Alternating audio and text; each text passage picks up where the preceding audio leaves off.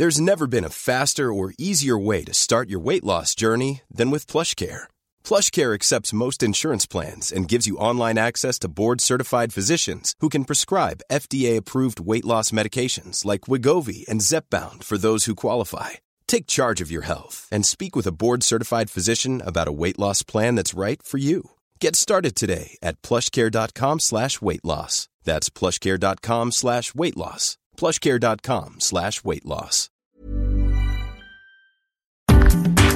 Well, Christmas is over for another year. People have stopped giving things away. Well, except for governments, of course. They always have a pile of money to support various individuals or companies, not just suppliers of PPE during pandemics, but industries that arguably might not survive without government money, like agriculture, for example. So how do governments choose where to put their money, given that they are notoriously bad at picking winners? And there is a danger, of course, that any subsidies they provide might have unintended consequences, like wiping out other businesses.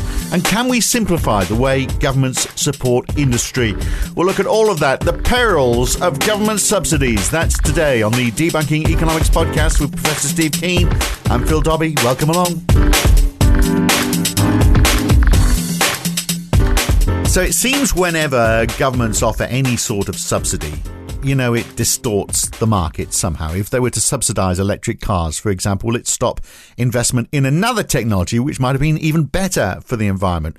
One of the reasons, of course, given in the UK for leaving the EU was because the UK was paying towards a pot of money that was being sloshed about in subsidies across Europe with no benefit to the people of Britain. In fact, if you subsidise one business or one country, then you do put another business or another country at a disadvantage. So, Steve, should governments just butt out of subsidies? Is it one of those things that seems like a good idea, but the repercussions of it are never really quite understood until it's too late? I think it's one of those things where and you can certainly see this in the Australian case, where pork barrelling can be a real problem. And this is one of the reasons why, some people like Paul Samuelson, for example, who knew that banks created money, he was quite happy to say he didn't want people to understand that, because if they do, the politicians will exploit it and will get pork barrelling. He said, so it's better if they're ignorant about how the system actually works than knowing how it works. And what I think we have these days is ignorance combined with pork barrelling anyway, which is quite scary. So there is a danger to government subsidies, but at the same time, they can be very effective if you actually have a government doing the right thing. Then if you want to encourage, for example, a movement to electric vehicle manufacturing or to solar cell manufacturing, then a subsidy to get over the stage where a new business is unprofitable is quite a worthwhile idea. Yeah, but you've got to pick, haven't you? You've got to pick the ideas, and then you've got to pick the company. So, in that introduction, who's to say, it's like, Ford Motor Cars, and, if people had chosen, they would have asked for a faster horse. The same with electric cars. Who's to say, you could subsidise electric cars for a long time, but there actually might have been a better way of providing the same solution that would be even better for the environment, or ultimately would be cheaper. You've got to pick the horse, and that's a dangerous thing for governments to do, isn't it? Yeah, but this is where Mariano Mazzucato's work comes in, because it's nice to give a nice abstract statement like that, but often you can say, well, what actually is government? Things like a government institution like the CSIRO, for example, the Commonwealth of Scientific and Industrial Research Organisation, that used to be Australia's premier research body. What it does is it funds extremely intelligent people to play with new ideas and see what happens. And speaking from personal experience of working inside the CSIRO as a consultant for some time, you can get some truly brilliant people who just like being in that environment rather than being in a commercial environment. And it's enabling those people to work on ideas for the sake of the idea that is a major reason why government spending and government subsidies can be worthwhile.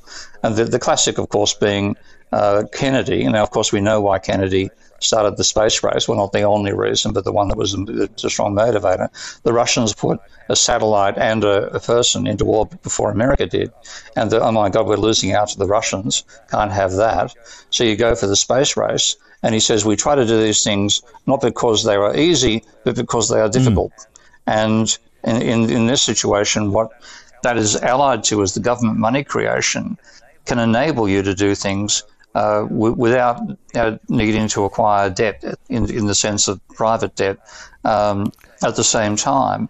And that is a freedom which enables you to harness creative energies. And it would be very hard to imagine a world without the space race in terms of what that did for technology and our use of space. And like technologies like this one right now, where a large reason why we're able to talk to each other is the existence of satellites, optical fiber, et cetera, and a huge part of that came out of the space race.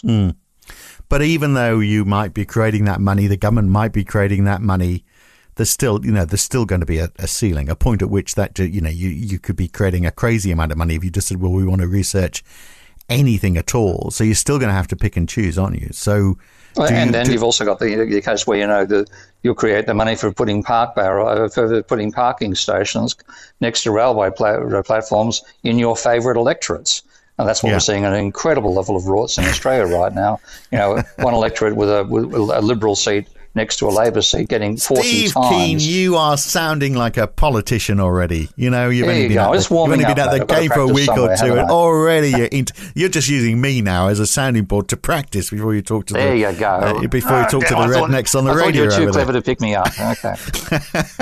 But look, just when you get into specifics, though, so let me give you an example. I just looked at an EU website for subsidies, an EU's website, calling for tenders to demonstrate the use of digital logbooks for buildings. And I quote, "There is a need to demonstrate and realise the potential benefits of using digital depositories of information that accompany buildings throughout their life cycle. These digital building logbooks, DBLs, can potentially result in greater efficiency, circularity and transparency in building stock," which all sounds a bit random. Now, this is not really, maybe this isn't, the government is offering a grant, so it's not really a subsidy. Well, it is a subsidy. They're wanting a company to produce these logbooks that are going to make buildings efficient. But why wouldn't if it's making buildings efficient, why wouldn't the private sector do that? But it's something so specific that this would, you might say companies are just going to do this as a tax deduction for research, or it might be a better way of doing it. Actually, is to say, well, look, just if you're doing research, get a tax deduction. The scheme's available for that. This just seems a very specific thing. I'd rather, the situation that you're giving, the CSIRO, where you've got a group of people and you say, go and research stuff that you think is going to be useful for society. We'll put some sort of boundaries on it. But when you start getting into politicians giving very specific requirements and calling out for tenders for things that you're just thinking, well, how are they choosing that? Well, in fact, when you look inside a lot of these, it's often because the government provides a way for companies to express common needs that they themselves can't fulfill. So, industries, it's necessary to have standards to enable products produced by one company to interact with products produced by another company. So, like, you imagine having one bunch of producers producing the cables for plugging into computers, and another bunch of companies producing the holes in the computers themselves. Unless they coordinate, you have an impossible environment.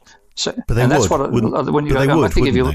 They would coordinate. Not necessarily. It's often be hard to get people in the same bloody room. You may well find that particular example you've chosen may have come out of government consultations with the industry saying we need something like this to be able to progress or to get more. We all need it. We know that's going to reduce our costs, but it's none of us. If any of us do it independently, we can't get the same standard. We don't trust each other. So we need you to do it for us. Yeah, but it does seem the government is getting in very. I'm not I come from a very similar side of politics to you, I'm happy to see the government get involved where it needs. But this seems getting very deep. Getting the boots on and getting stuck in the mud. You can't help thinking that if you go down to that level, everything, the government is just going to be in this quagmire of things that they're involved in, all demanding money, and just where does it stop? And how do they ensure when I can actually use my brother-in-law as an example there, because one of the roles he had before he retired was he was on the Electronic Commerce Board of the New South Wales government, and he found himself negotiating with the building companies over building up a database protocol to enable electronic contracts between the government and the private sector. And this was an initiative that the government began because they found themselves having to put out to tender to all the private builders. And it was easier for them if they could use online rather than paper documentation, because it was easier to verify and transfer and so on. He ended up being poached by Boral. He was so good that they kept on making more and more offers, and he finally said, okay, I can't turn down that much money. I'll leave the public sector and go and work for you in the private sector. But it really was the state functioning as a coordinating body for the industry itself. And what it was doing is something that the industry wanted done, but it would be very, very hard for any of them to start it off initially because of the distrust between different suppliers. Right. But they would sort it out, though, if it was stopping their businesses progressing. I mean, that's... Oh, here we go. I've got a neoclassical economist on the line. Hello. Let me give you an example. Is it on the ground because somebody must have picked it up? During the Great Road or Railway rollout in the UK, you had dozens of different companies building railways all around the country, but they seem to manage to agree, with one or two minor exceptions, on using the same gauge. Oh, mate, but God Almighty, you're getting to put British Rail as an example of the private sector innovating. Holy hell! Well, yeah, but of course it was enormous. Steve, the rollout of railways in the UK, you must acknowledge, was an enormous innovation. It spread far and wide. In the 19th century, separate companies doing it and all agreeing. And that was essential. The 19th century innovation was essential. And that was people seeing enormous profit by bringing in a brand new technology.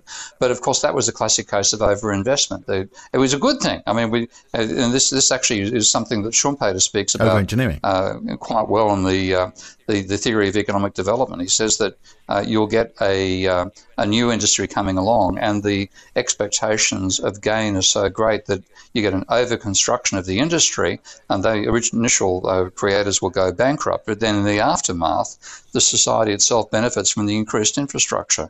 And the same thing happened with the rollout of telecommunications in the 1990s in America. You had so much cable being laid that 90% of it wasn't even turned on.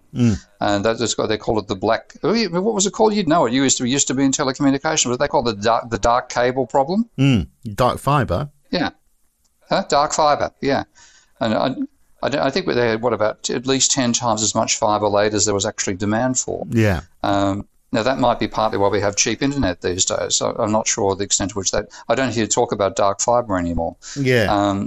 Because it's endless capacity, isn't it? Basically, that's the idea behind it. You don't have cheap broadband, of course, in Australia. So just on that, Elon Musk is wanting to, having actually said, and I know you're an Elon Musk fanboy, so come and give an answer to this, because he actually said government shouldn't control capital. He's against government subsidies, although he has received billions. But then again, these companies wouldn't have got the start without government subsidies. So, well, there we are. Yeah, it's one of these. I think you have to accept that they exist, and they're always going to exist, and it's a question of trying to achieve the best outcome for them rather than saying we should ban them. Yeah, and where you draw the line. I'm just wondering where, can you come up with a model of, what's going to work and what doesn't? So Elon Musk is, for example, he wants to spend $16 billion with his satellite internet project, which is going to deliver, I think it's like low orbit satellite, so it can give low latency, fast broadband to the less urbanized parts of America. So should he get a subsidy for that? A man like Elon Musk, $16 billion, almost certainly. This is partly Mazzucato's point that what you need the government spending for is to be the loss leader in an industry which ultimately you need. Nobody's going to say we don't need satellites, but satellites only came about because of the space race, which was initially the Russian-American rivalry, which is all run through the government sector. Now what we're getting is the end of it. You would imagine that that's a sort of public utility that should be run out by the government, but there's no longer any advantage for the government doing that. As a private innovator, and the difference with Musk's firms is this incredible emphasis on iterative design. So to get that sort of mentality into a government department, I think would be extremely difficult. It does work better in a private company, but to do it, you've got to have deep pockets. Yeah, well, he has got deep pockets. The question is if he can make money out of it. If he can make money out of it, ultimately, why wouldn't he just go ahead? Would he need to go? He doesn't. But the subsidies he's getting is most of his Falcon 9 rockets are putting government satellites into orbit. Not all of them, but a substantial part of the demand he's got is from governments wishing to put satellites into orbit. So even though he's saying he doesn't want a subsidy, a large part of his revenue is coming from government expenditure.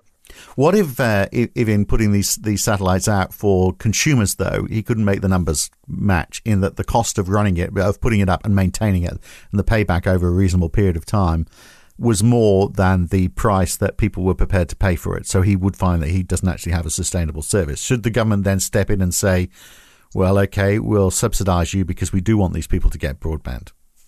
Or you have the government buying the remnants of it after a private sector venture fails, which is another possibility. I mean, but it wouldn't get it if he knew the numbers weren't going to stack up. He wouldn't pursue it, would he? So he wouldn't let it fail. He would have done his research. The numbers well and truly stack up, and particularly stupid third world countries like Australia with terrible internet.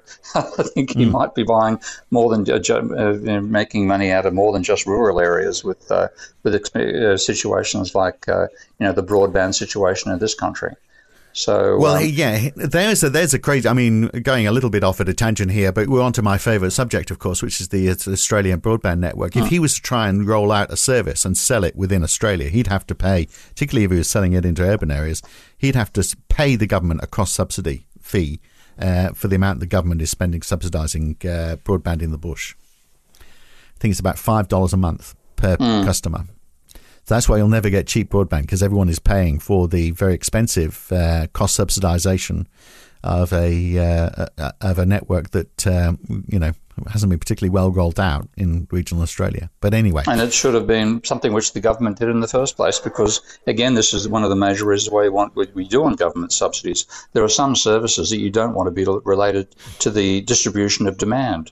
Because the power of the product comes out of the network effect, and if you exclude parts of society from that network because it's not profitable to service them, then the network is less effective.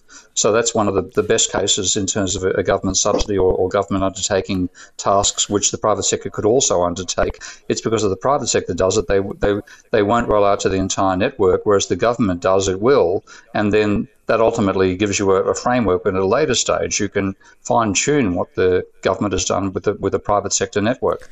But do you, if you're providing something that is, touch and go as to whether it's going to be profitable in the short term, does the government subsidise the company that's providing that service and therefore is only supporting one company, or it might have to support several companies? It can't be seen to be just supporting one if there's others that want to play in the same game. Or does it support the public? So, for example, if taking the broadband, because it's a good example, does the government actually say, well, okay, we're going to pay companies to provide cheaper broadband in areas which is going to be hard for them to match the price that people are prepared to pay?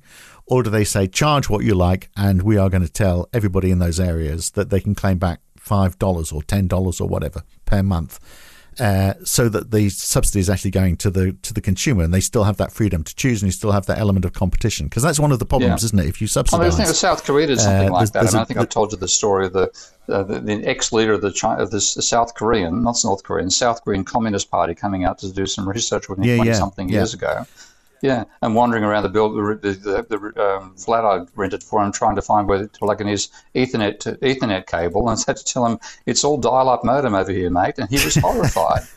And then it turned out that the reason it happened is the South Korean government said we don't told the telecommunications companies, we don't care how you do it, but you have to collectively ensure that every house in South Korea has a what's it called, a T2 junction? Yeah, I think so. Which is Ethernet. I just call them Ethernet points, but Ethernet points. Or you can't operate in the South Korean telecommunications space. And look at the number of telecommunications companies that are South Korean these days. The fact that every kid had a Ethernet connection in his bedroom is a major part of why you've got enormous South Korean telecommunications companies developing over time. So what about subsidies versus tax incentives then. So when I was growing up, did just about remember the pre-Thatcher era, and there were tax incentives for companies to locate outside the southeast of England, in a bit like Boris is trying to do now with free ports dotted around the UK, where there's a low tax or non-existent tax to try and encourage growth in those areas. The old growth pole theory that you invest in one town, the benefits are going to spread around the region. So pre-Thatcher, there was a bit of a carrot and stick going on in that you had that tax incentive to locate outside the southeast. You also had industrial development certificates. So if you wanted to build a factory over 5,000 square feet, this sounds very draconian these days, but you had to apply for an industrial development certificate, particularly if you wanted to invest in the southeast. So almost certainly would get refused because they'd want that investment to happen in other parts of the country, where I think corporate taxes were also lower as well. So sort of a carrot and stick measure. Is that going too far down the one road? And is it better to do that where you're giving the freedom for companies to, particularly when you're looking at a problem like that, which is regional diversity, regional spread? Yeah, I mean, it's not something I think we've got a hard and fast answer to. But if I'm going from people that I've dealt with who are engineers working in the public sector, a lot of it comes down to you want to have people working in the public sector who actually see that as their role to improve the overall society rather than working for the gain of an individual company. And if you have them and they're technically skilled and they're given the money necessary to do their jobs, then you can get a good outcome out of that. It's really basically getting away from the Buchanan attitude that everybody's in it for their own good, their own gain rather, not their own. Good's a bad word used in that situation. But they're only in it for their own gain, and you've got to constrain their behaviour, etc., etc. When you realise that people go into the public service because they actually want to serve the public, and if you provide them with the resources necessary to do it properly and a decent pay and decent stability, they won't get necessarily the same pay rates as in the private sector. But they don't want that. They want to do. They're happy to have a stable job and feel like they're doing good and being paid well. Then that sort of mentality ends up with a better outcome than trying to work out a set of rules that are what's the best way to do things. So having more like the CSIRO, perhaps for different types of industry, where you're saying, well, okay, if there's market failures in this industry that need to be corrected, like that example we were giving about the digital logbooks for buildings, clearly very important, then there would be a government body that would be spending the time and investing in that, helping the private sector, and then once their work was done, then the private sector could pick it up and run with it. That sort of approach. Yeah. Rather than actually saying, well, we need someone else outside the government to do this and we'll fund you to do it. They should try and do it more themselves. Is that sort of what you're saying? Yeah. So sort of what I'm saying. I mean, the problem is there are some things I'd never want the government to provide. For example, food. Okay, having been in a few institutions where you have government provide food, it's dreadful. You get this sort of automated kitchens and mass production of goulash, and that's all you ever get for lunch. That's where you want small, agile private sector suppliers, and you subsidise them to some extent. But for the large infrastructural stuff, it makes a lot of sense to have the government doing it itself. Yeah. Well, actually, you've touched on a very important point there, which is food subsidies, because it seems like there's a million and one complexities there, because we support meat production rather than supporting the products that are better for us. So in the US alone, for example, meat and dairy receive 63% of the total agricultural subsidies. This is according to earth.org, the website. 63% goes to meat and dairy, compared to fruit and vegetable producers only receive 0.04% of total subsidies. So that sort of explains why beef burgers are very cheap and fruit is very expensive, because we are helping the industry to ensure we lead an unhealthy lifestyle, because all the investment is going into meat and dairy products. All the subsidies. And that is like, I'll take that as one example that I would be pushing were I in England, and that is I would like to see them borrowing as much as they can from the Dutch and having a lot of greenhouse food production, because if you have continued breakdowns in supply chain coming our way, then the 30% of food that the UK can't import will have to be provided domestically. And that's an enormously good reason to have greenhouses for growing things like fruit. Absolutely. Not just food supplies, but I mean, almost getting back to where we started this discussion, but just how it's, it can be used for the wrong purposes as well. So the US exports a lot of wheat. Countries which are reliant on US wheat, the US has a lot of political influence on those countries. So, there's an incentive for government subsidies to lower the cost of goods to make them competitive internationally for political purposes, which is obviously not a good thing. Yeah. We need to make sure we avoid all of that. But I mean, agriculture is just. I mean, if you look at the the way the European Union has managed the agricultural subsidies, I mean, it's gone so badly wrong for so long. Yeah, I mean, that's one area I used to get dragged into school exercises all the time, looking at the food and agricultural policies. Yeah. Butter mountains. But the French argument was always back. We want to maintain our countryside, and when you spend a bit of time in the French countryside, you can sort of say, hey, but that didn't work out too badly. But of course, it's given immense political power to French farmers, which sometimes the French politicians rue having done. Yeah, well, it's the same thing applies. The UK countryside is very dependent on agriculture as well. So I don't know how you solve all of that, but it's. I mean, the common phrase for subsidies is to compensate for market failure, isn't it? But whose market failure is it? I mean, you could argue that agricultural subsidies in Europe and the US are driving down crop prices, which is making it very hard for other nations to compete, for example. So developing nations who are very dependent on agricultural revenue are being left out to dry by those subsidies in Europe and the United States. Yeah. I'm not going to try to answer that one. It's... But when you start it just gets back to the argument, doesn't it, that for every single time you try and provide a subsidy, there's going to be an unforeseen repercussion. This is why I need to think about things in a systems way, because there are unintended consequences everywhere if you simply focus on one part of the system. Yeah. So, which gets back to, can you simplify it? I mean, could you, for example, say, well, okay, there will be so in the UK, for example, you can claim deductions for research and development. If you're a small business, you get an extra 130% on top of the normal 100% deduction you get on any cost. So you basically get a 230% deduction. I mean, it does sound like you could abuse that, but you actually have to show, to get that money, you actually have to show that you had a problem that you were trying to solve, and you had to spend money to do it. Yeah. You also have to show actually that you were successful in it, which might be a bit of a problem because you could spend a lot of money and actually, for no fault of your own, get it wrong. But isn't that a bit easier? I mean, I like your idea that you've got to have people working within the public sector, and they could be overseeing this sort of thing as well as looking and in doing that, looking for market failure, things that they could get involved in. Almost like little hubs. But see, the market itself, one of the reasons we have market failure is overcapacity, when everybody tries to dive into the same market at once in the belief they're the only ones who are competing for it. And this is one of the reasons, again, that government coordination is a sensible idea, because often it'll mean you have less wasteful investment, because the government's going to say, well, what's the level of demand capacity you're all trying to feed? Oh, you're trying to provide 2.5 times the expected demand. Let's just reduce this back a bit. And in fact, what the government subsidy ends up doing is reducing the level of overinvestment rather than causing more overinvestment. Now, how's that happening? So let me try and find it. In building capacity. I mean, for example, if you look at people building high rises in a city, then they will be estimating how many office businesses are going to open up and will need office space, and they will use and they will in effect. First of all, they'll all have optimistic expectations. This is the classic euphoric expectations thing that Minsky spoke so much about. And secondly, they'll try to capture more of that market share than they actually will end up doing. So everybody's target is to get 1.5 times as much market share as they expect in a market they expect to be 1.5 times bigger than it actually is.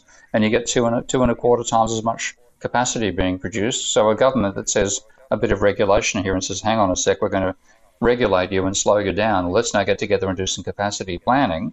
Then that ends up with being a less wasteful system and leaving it to the competitive urges of the market system. Right, but how do you do that? So if you say, well, okay, we've got 5 developers here who've all got overambitious targets, does the government say, you've got to whittle them all down by 20%, and then they come back and say, well, let's screw you. Our business model doesn't make any sense anymore. And isn't it, when they've built it, if they've built too much, I mean, we're never going to have too many houses, are we? Let's face it. Well, you're going to have too many skyscrapers, though. That's one of the classic indices of speculation, is the skyscraper index. And that's what you get coming out of it. If you leave it in an unregulated fashion, then you get, runaway growth of skyscrapers and then empty offices. Like driving around Bangkok, which I was doing until recently, you see so many literally empty towers. I mean, concrete towers, 30, 40 stories tall, with not even any glass on the outside, because they're all being built during the 1997 boom. The 1997 bust happens, and they stand there as empty monoliths to a speculative bubble. Yeah, well, you're talking bricks and mortars that may be a little bit different, isn't it? If you look at, for example, there's 1,000,001 delivery companies that have expanded during the pandemic. I mean, the roads. If I'm out for a morning cycle, I'll almost certainly get within an inch of my life from one of the early morning delivery vans. I was walking down one road the other day, and I saw a very short stretch of road, and there were 5 delivery vans on that one road at the same time, delivering parcels for Amazon and food deliveries and all that sort of stuff. So they're all over the place. Now, they have, they're all going for a slice of the market. They've probably got ambitious forecasts for what the next few years are going to be like. Some of them are going to be right, some of them are going to be wrong. In that case, who cares? Some of them will go under, some of them will survive. Yeah, and there's a certain amount of the chaos of the market is not a bad thing, definitely. But often what you get out of these government ventures is attempts to coordinate the market, with common standards that enable it to expand more rapidly in the future. So it comes down to respecting, I think, rather than having we should slash the government out of existence, respecting that a well-funded government with intelligent people working for it is likely to come up with more sensible compromises than leaving it to the badly trained mob we've got out of the Buchanan attitude to the public sector. And I think your other point hidden in our discussion was the fact that they could act as a moderator as well. Yeah. If they are, that could help. Maybe not stipulating precisely how they move forward, but can provide evidence and mediation to ensure that they all behave sensibly. And with the offer of they might have some money if you behave and don't oversupply. We've got a few government subsidies which we might be able to send your way, which you might find useful. So, yeah, that could happen. It could happen. All right, very nice. Good. Okay, all right, next week I want to talk about this thing that's struck us all since the pandemic, the Great Resignation. What's causing that, Steve? We'll look at that next week. Thanks for your time. Okay, all right. And I should say Happy New Year as well. Thanks for listening to us all last year, and welcome to 2022. We'll see you next week. Thanks for listening.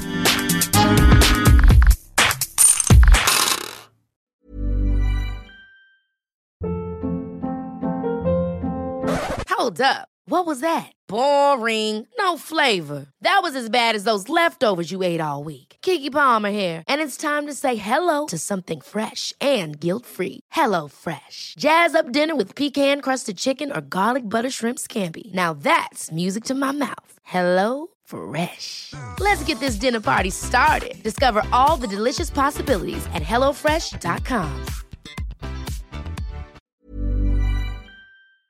If you've enjoyed listening to Debunking Economics, even if you haven't, you might also enjoy The Y-Curve. Each week, Roger Hearing and I talk to a guest about a topic that is very much in the news that week. It's lively, it's fun, it's informative. What more could you want? So search The Y-Curve in your favourite podcast app or go to ycurve.com to listen.